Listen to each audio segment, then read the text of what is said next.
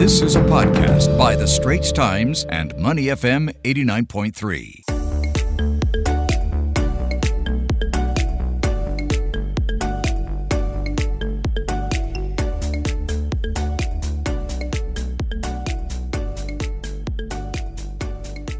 Well, major sporting events are back in Singapore this year, and millions will be spent organizing these kinds of events, of course, but they also generate business activities, create a lot of jobs, and most importantly, gives our economy a big boost. That's right. But the 2-year hiatus due to the COVID-19 pandemic has seen a lot of small and medium-sized enterprises battered. Well, Zakir Hussain, a Singapore editor at The Straits Times, joins us on the line now to tell us more about what he's tracking, including all the return of the major sports events. One of the biggest ones, Zakir, hello, by the way. Hi. One of the biggest ones, tickets for the F1 Singapore Grand Prix will go on sale on Wednesday, 10 a.m. That's right. So that's the biggest, I believe, sporting event to come back to Singapore, right? That's right, yeah. And I think there was talk over the weekend as well that one of the deferred races from Sochi in Russia might be rediverted elsewhere. But I think Singapore's not expected to be in the running for that. So we'll have one F1 race, but I think it'll still, very likely, but I think it'll still be much welcomed. Of course, definitely. Yeah. Now, do you see this as a strong indicator that the recovery of the ecosystem for events, right, is happening a lot sooner than expected? I think so.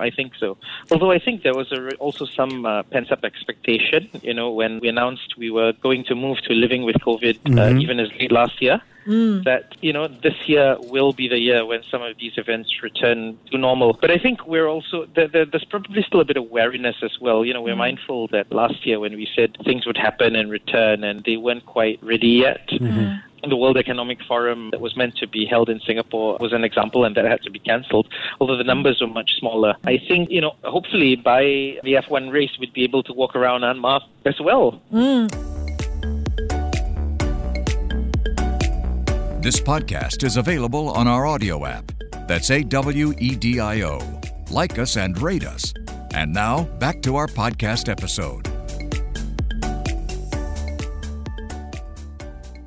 We had some rather encouraging, indications from the health minister in the last 48 hours when he indicated that at this point in time anyway, they haven't detected any uptick in cases after the relaxation of the COVID-19 rules. That's right. So let's keep our fingers crossed for that, And they should just not call it anything that has something to do with bubble. I think the World Economic Conference had something to do with a bubble as well, right? Yeah, but you talked about the race being conducted outdoors, but a lot of the attractiveness or appeal of the F1 season, right, is what's happening off track as well. All the parties or the concerts, will those still go on? Yeah, exactly. Will those go on mask on or mask off? That could be. We're not sure. Yeah, still many months down the road, so we'll see.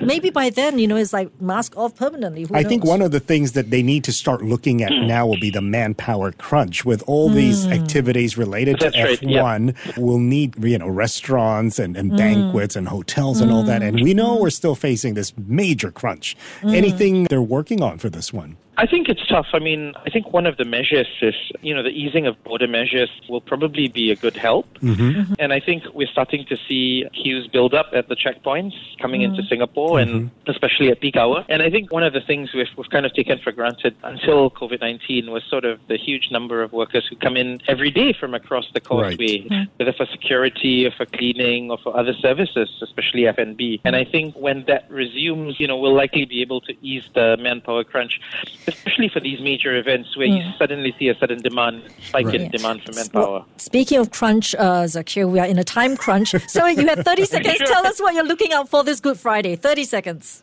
I think a lot of it, it's the first time in 3 years that many people, especially worshippers, will be able to gather again, without being worried about having to book a spot in advance, restrictions and numbers. So I think it's something a lot of people will be looking forward to.